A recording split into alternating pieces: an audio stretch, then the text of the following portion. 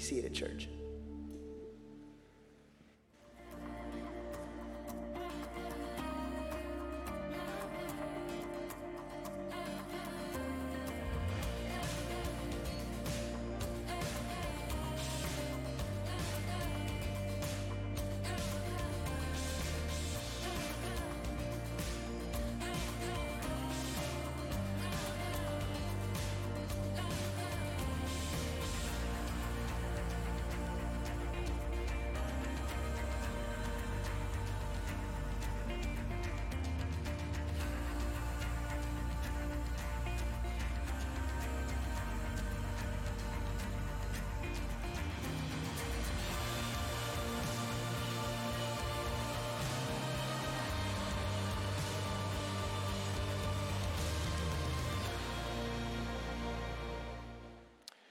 Well, if you have a Bible, either a printed copy like I'm holding in my hand, or you have a digital copy on your phone or your iPad, let me encourage you to hold it up and repeat after me what we believe about this book. This is God's Word.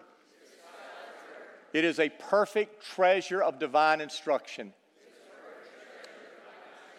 It has God for its author, salvation for its end, and truth without any mixture of error for its matter. It is the supreme source of truth for what we believe and how we live. Now, and open up your copy of God's Word with me to John chapter 15. John chapter 15. When I was a little kid, we lived close to a man, Mr. Alexander, who he lived in our neighborhood. He was a member of our church who grew grapes. Now, that's not what he did for a living, but beside his house, he had a grape orchard or grape vines. And these weren't wild grapes. These were grapes that he harvested, he planted, and he cultivated, and he grew them. And because we knew Mr. Alexander, he allowed me as a little kid to go to his grapevines and pick the luscious grapes off of those grapevines and eat those grapes. I was blessed by his generosity to eat the grapes that grew on those vines and on those branches. Well, today we're wrapping up the first part of our series on the book of John, and we've called it Pictures That Reveal Jesus' Nature. And we've been looking at these pictures, these word pictures in the Gospel of John that give us a picture of who Jesus is. And so far we've looked at 8 of these. There are 10 in the Gospel. We've looked at 8. Today we're going to look at the 9th one, and then we're going to look at the 10th one when we look at the story of Lazarus. But what you need to understand is these word pictures that we are reading about in the Gospel of John, when John wrote this, the Jews that were reading his Gospel, they understood what he was reading from a different perspective than perhaps some of us. And when the Jews who heard Jesus speaking and heard Jesus claim names, heard him claim these names, they thought of something as well, because when Jesus spoke and said, "I am the vine," or he said, "I am the bread," or "I am the light," Jesus was taking Old Testament pictures and he was giving those Old Testament pictures new meaning. Now let's rehash and review what we've learned just far. The first picture that we learned was Jesus is the Word of God, the Word who became flesh and made his dwelling among us. When Jesus came to earth, he was communicating to us who God is and what God is like. When we saw Jesus, we saw God. The next picture that was given is Jesus is the Lamb of God that takes away the sin of the world. You see, sin is so serious that a sacrifice has to be made to deal with that sin. And every day, twice a day, a lamb would be sacrificed in the temple, and the blood from that lamb would cover the sins of the people for a period, a short period of time. But the Bible says that when Jesus came, he was the Lamb of God who took away our sin once for all time. The third picture is Jesus is bread. Jesus is the bread of life, and whoever comes to him will never be hungry again. There is nothing in this world, there's nothing found in this world that will satisfy the hunger of your life, that will fill the emptiness of your soul. The only one that can do that is Jesus. And when you come to Jesus and discover who He is and you have a relationship with Him, I'm here to tell you that He gives you what you have been looking for your entire life. The fourth picture is light. Jesus is the light of the world, and if you follow Him, you don't have to walk in darkness anymore. You see, Jesus is the only one that can bring light into our life and light into our world that has been darkened by sin. And then Jesus made the most outrageous claim ever. Jesus said He was the great I am, the one who appeared to Moses at the burning bush, the ever-present God. When Jesus said this, He was taking on the personal name of God, a name that was so holy that the Jews would not even pronounce that name. Now, 2 weeks ago, Pastor Matt told us that Jesus is the good shepherd who lays down His life for His sheep. And everything that we read about in Psalm 23 about the shepherd, the Lord is our shepherd, everything we read in Psalm 23 is found in Jesus. Jesus is that good, that great, that perfect shepherd. But we also discovered in chapter 10 that Jesus is the door, Jesus is the gate. He is the only way into the sheep pen. If you want to be a part of God's family, Jesus is the only way that you can enter. Last week, Pastor Steve told us that Jesus is the way, the truth, and the life. No man can come to the Father except through Him. Jesus is not a way. He's not a truth. He's not a life. He is the way, the truth, the life. He is the exclusive way into the Father's house. But this morning, as we wrap up this part of the Gospel of John, I want us to see that Jesus is the vine. Now, let me give you a little bit of background. When we get to the 13th chapter of John, Jesus is sitting with His disciples. He's celebrating the Passover meal. And He's about to prepare them for what is going to happen. His betrayal, Peter's denial, and His ultimate death. We read in John 13 how He washed the disciples' feet, showing them what it means to be a true leader. And then we get to John chapter 14 and we read some of the most comforting words ever found anywhere in literature. Jesus said, "Let not your heart be troubled. You believe in God, believe in me. In my Father's house are many rooms. If it were not so, I would tell you. And I'm going to prepare a place for you. And if I go and prepare a place for you, I'll come back and I will receive you to myself so that where I am, you can be there as well." When you get to the end of chapter 14, Jesus turns to His disciples and He says, "Come, let us leave." Evidently, the next 2 chapters were spoken as Jesus is walking with His disciples from this room where they celebrated Passover, and now they're headed to the Garden of Gethsemane. But on the way, Jesus is still talking to them. Jesus is still teaching them. And it's likely as they walk, they pass some vineyards. And I can see Jesus walking up to the vineyard, to the vine, and perhaps plucking a grape from the vine. And then He spoke these words, the words that we read beginning in verse 1. Listen to what He says. He says, "I am the true grapevine, and my Father is the gardener. He cuts off every branch of mine that doesn't produce fruit. And He prunes the branches that do bear fruit so that they will produce even more. You have already been pruned and purified by the message I've given you. Remain in me, and I will remain in you. For a branch cannot produce fruit if it is severed from the vine. And you cannot be fruitful unless you remain in me. Yes, I am the vine. You are the branches. Those who remain in me and I in them were to produce much fruit. For apart from me, you can do nothing. Anyone who does not remain in me is thrown away like a useless branch and withers. Such branches are gathered into a pile to be burned. But if you remain in me and my words remain in you, you may ask for anything you want, and it will be granted. When you produce much fruit, you are my true disciples. This brings great glory to the Father.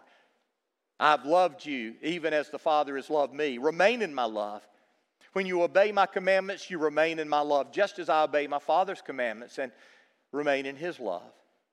I've told you these things so that you will be filled with joy. Yes, your joy will overflow. This is my commandment. Love each other in the same way I have loved you. There is no greater love than to lay down one's life for one's friends. You are my friends if you do what I command. I no longer call you slaves because a master doesn't confide in his slaves. Now you're my friends since I've told you everything the Father told me. You didn't choose me. I chose you. I appointed you to go and produce lasting fruit so that the Father will give you whatever you ask for using my name. This is my command. Love each other. Now I want you to look back at verse 5 with me, if you will. These are Jesus' words, and I want you to repeat them after me. I am the vine. Say it. You are the branches. Those who remain in me, and I in them, will produce much fruit. Let's do it again. I am the vine. You are the branches. Those who remain in me, and I in them, will produce much fruit.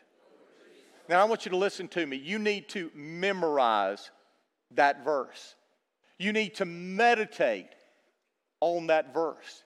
You need to let that verse guide and direct your life. It is an important verse. Now, when Jesus said, I am the vine, it probably took the disciples by surprise because, to be quite honest, the disciples thought that Israel was the vine, the true vine of God. As a matter of fact, on the main gate going into the temple, as you went into the temple, there was an engraved carving of a vine, branches, and grapes. So that every time an Israelite would go into the temple of God, they would see that engraved carving and they would be reminded that they were the vine of God. In Isaiah chapter 5, God says Israel is His chosen vineyard. In Jeremiah chapter 2, God says He planted a choice vine. In Psalm chapter 80, verse 8, it says, you brought us from Egypt like a grapevine. God had called Israel to be His vine, to be His vineyard, to be His chosen people, and His desire was to use them to bless the world. God's desire was that through Israel, the nations of the earth would hear about the glory of God and worship the one true God. But the reality is, Israel failed at their task. And when Jesus came and said, I am the vine, what Jesus was saying is, I have come to take the place of Israel. A relationship with God is no longer found or made possible through the nation of Israel. A relationship with God is now made possible through me, through Jesus. Jesus was declaring that their hope was no longer in their heritage. Their hope was no longer to be found in their family of origin. Their hope was now found in an intimate relationship, fellowship with Christ.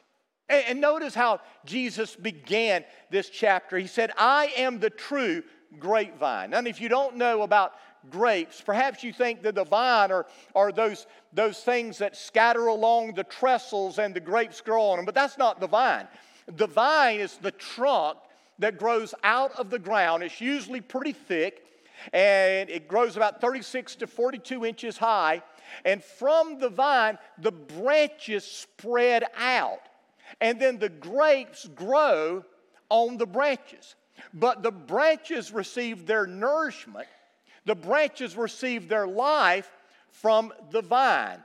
Then Jesus said, my Father is the gardener. He is the keeper of the vineyard. Now, His job was simple. It was to keep the branches healthy so that they could produce as much fruit as possible. And then Jesus said, you are the branches. The branches are only alive. The branches only can produce fruit as long as they are attached to the vine. Now, as we look at what Jesus said in this chapter, there is one word that is repeated over and over that really is the theme of this chapter. And it's the Greek word meno. It is used 12 times. It is translated abide in some translations. It's translated remain in some translations, but it means to persevere with, to be connected with, to be attached to. And what Jesus is saying here is that our life, our sustenance, our power comes from being attached to Him. I want you to write this down. This is important. The key to the Christian life is abiding, not striving. Let me say that again. The key to the Christian life is abiding. It's not striving. You see, our health and our fruitfulness as a Christian isn't dependent upon what we do. It's not dependent upon how hard we work. It's not dependent upon how many boxes we check. But our health and our fruitfulness as a follower of Jesus is dependent upon, are we abiding with Christ? Are we connected with Christ? Are we attached to Christ? You see, it's not what we do. It's who we are with that brings power to our life. Now, Jesus said as we go through our life abiding with Christ, three things will happen. And this is what you need to understand. If I am abiding with Christ, there will be three things that give evidence that I'm abiding with Christ. The first thing Jesus says is this: when we abide with Christ, we will bear much fruit. That truth is taught throughout this chapter. The purpose of abiding is to bear fruit. You see, Jesus doesn't save us so that we can sit on a mantle and look good. Jesus saves us so that we will bear fruit. When John the Baptist was preparing the way for Jesus, he said, produce fruit in keeping with repentance. In other words, he said that if you truly repent, there will be fruit that gives evidence that you've truly repented. Jesus said in the Sermon on the Mount, by their fruit you will recognize them, you will know them. And later on in chapter 12, he said a tree is recognized by its fruit. You see, we identify a tree by the fruit it produces. You see an apple hanging on a tree, and you know that's an apple tree. You see an orange hanging on a tree, and you know that's an orange tree. You see a watermelon hanging on a tree, and you know someone's playing a joke on you, because watermelons don't grow on trees. You see, we know a tree by its fruit. Now, there's some people that can tell what kind of tree a tree is by its bark or by its leaves. I can't do that. But you show me its fruit, and I can tell you what kind of tree that is. You see, our fruit is the outward expression of our inward nature. Our fruit reveals what's on the inside of our life. Now, that word fruit, it occurs 6 times in these first 8 verses. It says, He cuts off every branch that does not bear fruit. It says, every branch that does bear fruit, He prunes. It says, no branch can bear fruit by itself. It says, neither can you bear fruit unless you remain in me. If you remain in me, you will bear much fruit. It says, this is my Father's glory, that you bear much fruit. It's obvious. Abiding with Christ results in fruit. But the reality is there are different kinds of fruit. There's the fruit of the Spirit. In Galatians chapter 5, verses 22 and 23, it says, but the fruit of the Spirit is love and joy and peace and patience, kindness and goodness, faithfulness and gentleness and self-control. These are inward qualities the Spirit plants in us when we become attached to the vine. And these inward qualities produce outward results affecting the way we live and how we respond to people and circumstances. Now, to understand, we're not given some of these and not all of these. No, it doesn't say the fruits of the Spirit. It says the fruit of the Spirit. When you're saved, the Spirit plants all 9 of these qualities in your life. It's your job to cultivate them, to water them, to nourish them, to help them grow. But you've been given all of them. You can't say, well, they've been given peace and I've been given patience. They've been given joy and I've been given self-control. No, you've been given all of them. And God wants all of them to flourish in your life, because when the fruit of the Spirit is manifested in your life, it makes a difference not only in your life, but in the lives of the people around you. So there's the fruit of the Spirit. The Bible says there is the fruit of praise. In Hebrews 13, verse 15, it says, through Jesus, therefore, let us continually offer to God a sacrifice of praise, the fruit of lips that confess His name. The Bible teaches that God inhabits the praise of his people. We're told that we're to enter his gates with thanksgiving and his courts with praise. Praise is a big deal to God. Some of us have this idea that when we come to worship on Sunday morning, if we're sitting out there, our job is to watch a show up here. But that's not how it's done.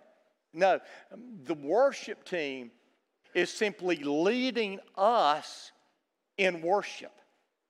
Worship and praise is something that each of us is to give to God as an offering of our love to him. And so there is the fruit of praise. And then I think the most neglected fruit is found in Proverbs 11:30. It says, the fruit of the righteous is a tree of life, and he who wins souls is wise. That's the fruit of soul winning, sharing the life-changing message of Christ with others. Now, the reason I think it's the most neglected is because it's perhaps the hardest for us to do. It takes us out of our comfort zone. And whenever we have this desire and this urge that comes up within us, because we're going to have those if we're a follower of Jesus, to share our faith, we get fearful, we get nervous, we feel like we're not going to be good enough, we're going to do a bad job. Maybe somebody doesn't come to Christ because we just didn't share the gospel effectively, and so we don't share Jesus. And you know what you need to understand is you and I aren't called to give the results. God gives that. The Holy Spirit gives that. You and I are called to share our faith, the hope that is within us because of Jesus Christ. And the Bible makes it plain that the fruit of the life of the righteous is sharing the gospel of Jesus with other people. And so I want to challenge you. I know that if you're a Christian, you've been in situations and circumstances where you have this urge. You just know, I need to talk about Jesus. And you leave that place and you don't do it. Let me encourage you to not give in to your fears, but to share Jesus. So we as Christians bear fruit. And what Jesus says is it's impossible to bear fruit apart from Christ. He said we don't bear fruit because of our hard work and our effort. The only way that we bear fruit is to be attached to the vine. You see, the way that the fruit of the Spirit comes into my life, the way that the fruit of praise comes out of my lips, the way that the fruit of soul winning comes into my life is not because I work hard at it. It's the natural result of abiding with Christ. If I abide with Christ, these are the things that are going to grow out of abiding with Christ. And then Jesus goes on and he says that if we're fruitful, we will be pruned so that we can bear more fruit. Now, if you don't know, being pruned is having bits and pieces cut off so that you can be more healthy. Several years ago, and I got to tell you, I'm not a gardener. I don't know much about, greenery and things like that. Pastor Scott, man, he's got it going. He knows how to do it. But me, man, I can kill any plant you give me. So don't give me a plant because it'll die. I'll feel guilty. But several years ago, I had these plants in my front yard, these trees, and someone said, you've got to prune those because if you don't, they're going to die. They're not going to continue to go and get healthy. And so I said, okay, this person knows what they're talking about. I need to prune this tree. And so with fear and trembling, I went out there and I started cutting off these branches on that tree. And lo and behold, it got fuller and it got taller and it got bigger.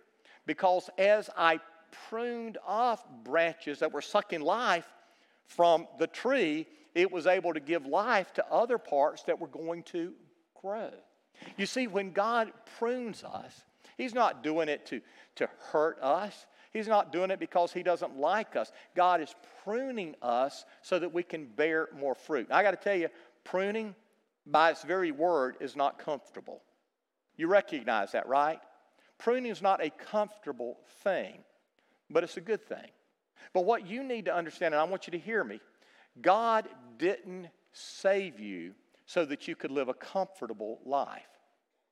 God didn't save you so that you could live a safe life. God saved you so that you could live a fruitful life. And God is going to take everything out of your life that is going to keep you from being more and more fruitful. Because understand, God didn't create us for the temporal. God created us for the eternal. So he prunes the fruitful branches so that they can produce more fruit. But then notice what else it says. He cuts off the unfruitful branches. Now, what does that mean? I believe it means exactly what it says. If a branch isn't bearing fruit, it's cut off. And it says it's thrown into the fire. I believe that that's a picture of hell. I believe that if a branch isn't bearing fruit, it's evidence of the fact that it's not really attached to the vine. I found something out several years ago that shocked me when it comes to branches and especially vineyards. You can have a branch that has a superficial attachment to the vine. And so the branch looks like it's attached to the vine. There's greenery coming out of the branch. But if you take a knife and you cut the skin of that branch, the branch will fall right off. Because it's not really attached to the vine. There's only skin making that superficial attachment. And so it doesn't really have life coming from the vine sustaining the branch. And I want you to hear me. I'm afraid that that's how a lot of people who are a part of the outward church are today. We have this superficial attachment to the vine. We look like we're a part of the vine. We act like we're a part of the vine, but there's no real fruit. It's not fruit of the Spirit.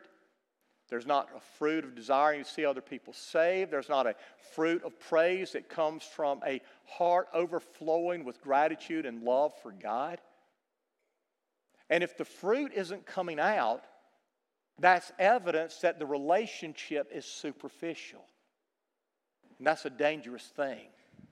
And so you need to ask yourself today, am I really attached to the vine? Is there fruit in my life that gives evidence that there's real life flowing from the vine into my life? And the evidence of that is bearing fruit. So Jesus said, if you abide in me, you will bear much fruit. The second thing Jesus said is that if you abide in me, you can ask God for big things. Listen to what he said in verse 7. He says, but if you remain in me and my words remain in you, you may ask for anything you want and it will be granted. Now we like that verse. We love what it says. You can ask for anything you want and it will be granted. And unfortunately, we have taken that verse to mean that, we can pray anything we want and God's obligated to give us anything we want. The problem is that we're focusing on the last part of the verse. You can ask for anything you want and it will be granted, while forgetting the first part of the verse. If you abide in me and my words abide in you, then you can ask for anything you want and it will be granted. It's kind of like in Psalm 37 verse 4, that verse that says, delight yourself in the Lord and he will give you the desires of your heart. And people say, oh, if I can figure out this way that I will delight in the Lord, then I can pray and God's going to give me that Porsche. Or God's going to give me that new house. Or God's going to give me that promotion I've always wanted. And we have this idea that if we can just figure out the formula, then God's going to give us all these carnal, temporal things. But that's not what it's saying. Psalm 37 says if you delight in the Lord, then he will give you what you want. What you want is the Lord. The Lord's not going to hold himself back from anyone. If our delight is the Lord, he's going to give you the desires of your heart. He's going to give you more and more of himself. If you feel like you don't have enough of Jesus in your life, don't blame Jesus, don't blame the church, blame yourself. Because if you delight in the Lord, he'll give you the desires of your heart. And what this is saying is if you abide in me and my words abide in you, then and only then can you ask whatever you will and it will be done.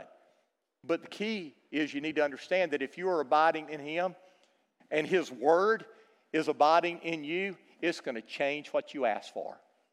It's going to radically change the way you pray. And your focus isn't going to be on the temporal, but the eternal. Don't get me wrong. There's nothing wrong with enjoying temporal things. My wife and I went on a trip of a lifetime that was a prize that she earned. And man, if I could go back tomorrow, I would. I enjoyed it. And, you know, if somebody said, well, you shouldn't go on a trip like that. I said, show me scripturally why I shouldn't. I mean, it was a whole lot of fun. But that's not guiding and directing my life. That's a secondary thing. And to be honest with you, my wife and I use that as an opportunity to share Jesus with people that we would not otherwise know. You see, there's nothing wrong with enjoying the things of this world. But we need to understand that's not our focus. That's not our desire. Our desire is for something more. And I'm here to tell you, when you abide in Christ and His words abide in you, no longer will you pray self-serving prayers. No longer will you pray self-seeking prayers. No longer will you pray self-satisfying prayers. Your prayer life will change. You'll begin to pray for the nations. You'll begin to pray for God's Spirit to work in people's life. You'll begin to pray for kingdom-sized prayers. Because you're praying about things that matter to God, God's going to hear your prayers and God's going to answer those prayers. If we abide in Him, we will bear much fruit. If we abide in Him, we can ask for big things. But third, if we abide in Him, we will be full of joy. Verse 11 says, I've told you these things so that you will be filled with joy. Yes, your joy will overflow. Now understand, there's a difference between joy and happiness. Happiness is a result of what happens. If good things happen to me, to my family, I'm happy. If I'm healthy, I'm happy. If I get a raise, I'm happy. If you know, everybody likes me, I'm happy. But if I get fired, I'm not happy. If I get a bad report at the doctor's office, I'm not happy. If y'all don't like me anymore, I'm not happy. Happy is the result of what happens to us, what happens around us, our circumstances. But joy is different. Joy is the result of who is in us and His life flowing through us. You see, when we know Jesus and we abide in Jesus, His joy flows through us. Hebrews chapter 12 tells us how when Jesus endured the cross, He did that with great joy. How could He endure the cross, the most heinous thing that has ever happened to a human being? How could He endure that with great joy? Because He knew it was temporary. And there was eternity at stake. And He could have faced it with joy. I'm here to tell you, when you abide in Christ, you can have a joy in the midst of the most horrific things that can happen in life. And your joy isn't dependent upon who's in the White House or who's in the State House or what job you have or what neighborhood you live in. Your joy is dependent simply and solely on Jesus. And He is the one that sustains your joy. And so you can go through the most horrific times. You can still have joy. But notice, you can have overflowing joy. You know what that means? It means that your joy spills over on the people who are around you and see you. And they go, that isn't normal. That isn't natural. That's not how people are supposed to act in this situation, in this circumstances. Because you have this overflowing joy, they're curious, and you're able to tell them, this is why I have joy. Because of the hope I have through Jesus Christ. You see, when we abide with Christ, we're going to bear fruit. We can ask God for big things, but the big things are going to be different than the big things that the world asks for. And we're going to be full of joy, overflowing joy. Now, my question to you, first of all, this morning is, are you attached to the vine? Not have you walked an aisle, not have you prayed a prayer, not have you been dunked in a pool, not do you go to church. I want to know, are you attached to the vine? Is the life of Jesus flowing into you? You see, I believe with all my heart, we know that. We know it. And I believe with all my heart, if you're here today and You're not attached to Jesus. His life is not flowing through you. You haven't been saved. You know that as well. There's something here, and there's something here right now just speaking to you, saying, that's me. That's me. I got this superficial attachment. I'm going through the motions, but inside there's just something missing. And dear brother and sister, if that's you, please, please, don't leave this place today without giving your life to Jesus. There's nothing more important. Second, I know a lot of you are attached. Christ's life is flowing in you. He's made a profound difference in your life. My question is, are you abiding with Him day in, day out? Are you seeking Him? Are you just basking in His presence, letting His love spill out over you? Or are you striving to please Him? And you can't. You can't strive to please Him. You are pleasing to Him. He loves you. And He wants you to live in His presence. And once you do that, everything else kind of takes care of itself. The fruit will come. The prayers will be answered. The joy will overflow. So where are you at? See, God's Word is for us wherever we're at in our journey. So if you're here and you're not attached to Christ, today is the day for you. Don't leave here without making a decision for Christ. And the moment you come, you tell one of our pastors, I need to give my life to Jesus. Don't leave here. Swallow your pride, swallow your fear, swallow whatever's keeping you in that seat, and you come. But second, if you're a follower of Jesus and you're just not abiding like you know you need to abide, and it's evident because of the fruit and because of your prayer life and because of the joy, then today I encourage you to make a commitment to abide in Christ. He's the vine, you're the branch. If we abide in Him and He's in us, we will bear much fruit. Would you close your eyes, pray with me. Father God, this is your time.